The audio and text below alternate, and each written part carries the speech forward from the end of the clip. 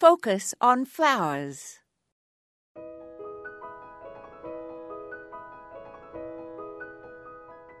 Fireweed thrives in burned-out landscapes.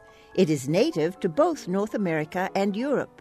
During World War II, when bombs destroyed parts of London, fireweed sprang up on blackened sites in the heart of the city. It grows well from Canada south to North Carolina and west to California. It is a perennial that grows 2 to 6 feet high and produces large spikes of magenta flowers, July through September. The leaves are long and alternate on the stem, so the plant has the appearance of a small willow. The seeds are in capsules and have silk, so when they're released, they can be blown long distances in the wind.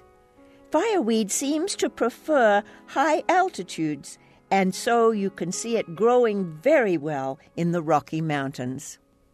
Native Americans used this plant medicinally as an antispasmodic and made soup from the young stems. In Canada, the stems were cooked like asparagus.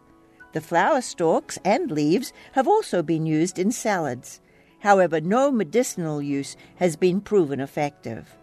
The botanical name is Epilobium augustifolium, and common names are blooming sally, purple firetop, and willow herb. This is Moya Andrews, and today we focused on fireweed. I'd love to see photos of your gardens. Visit our website, focusonflowers.org, and scroll down to the bottom of the page.